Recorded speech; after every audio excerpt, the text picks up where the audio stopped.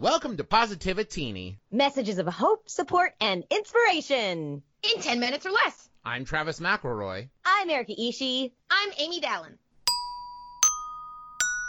What are your favorite sort of, I'm going to offer up one of mine, unexpected sort of resources that I didn't know existed a couple years ago and I use all the time now. One of my favorites is IndieBound, which is a website for finding independent bookstores that list their stock online.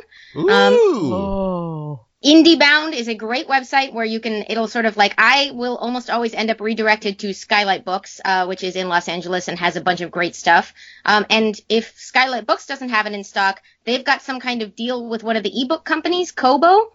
So I can start at IndieBound and end up buying an ebook on my computer, but go via one of my favorite independent bookstores to do so, which I assume they benefit in some way because the link is on their website. But it's just been a really nice, in theory, you can use IndieBound to find like an indie bookstore wherever you are. Probably, I'm going to guess America-centric. I have not checked on that part, but it makes me real happy. That's great. That's a good one. I gotta check that out.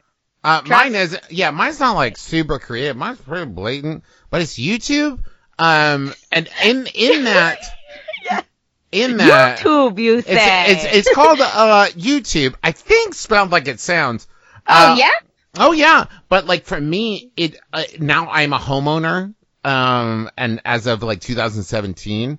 And so as I have done like repair work and like rewired things and like switched out, like ceiling fans and replacing and like I don't know how I would get by without like video tutorials and how-tos. Like that to me is like because I can look at an instruction, printed out all day long.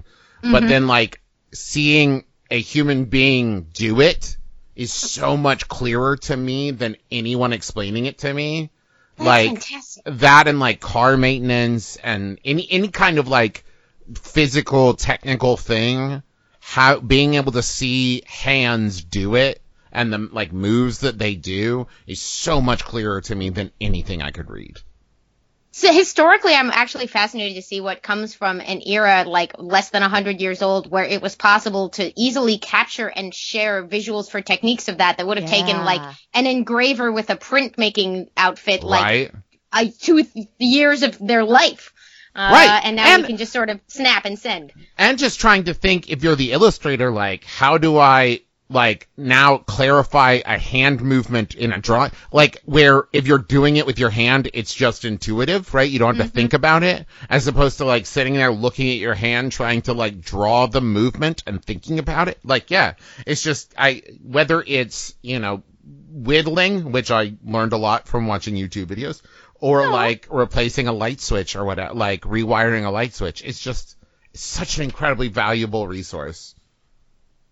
Wow. I occasionally have these moments where I'm like, almost the entirety of the repository of human knowledge is available at my fingertips at any moment. Yes. It's just a lot. Well, and also sometimes I'll just like go on YouTube and be like, what's the history of Rome? And like watch like an hour long, like somebody made a thing about Rome. And I'm just like, okay. Holes. Yes. These rabbit holes. Watch out for those algorithms though. Oh yeah, they get weird. Yes. Parents, make sure your kids are not just clicking through videos. Can be dangerous stuff out there. But the good site's so good. Oh, it's so good. I am ADHD, and so I need a lot of lists and reminders and things that will sort of protect me from myself. So just using Google Docs now, so that all of my documents are there everywhere I possibly need them has been so helpful. And likewise, also there's an app that I discovered called LastPass, which they are not sponsoring this episode, but maybe they should. I forgot passwords a lot, and so I wrote them down a lot. And I, being the smart, intelligent InfoSec person that I am, kept a list of passwords in my wallet. Sure. And I lost my wallet at E3 one year. Ooh. And I figured that's it.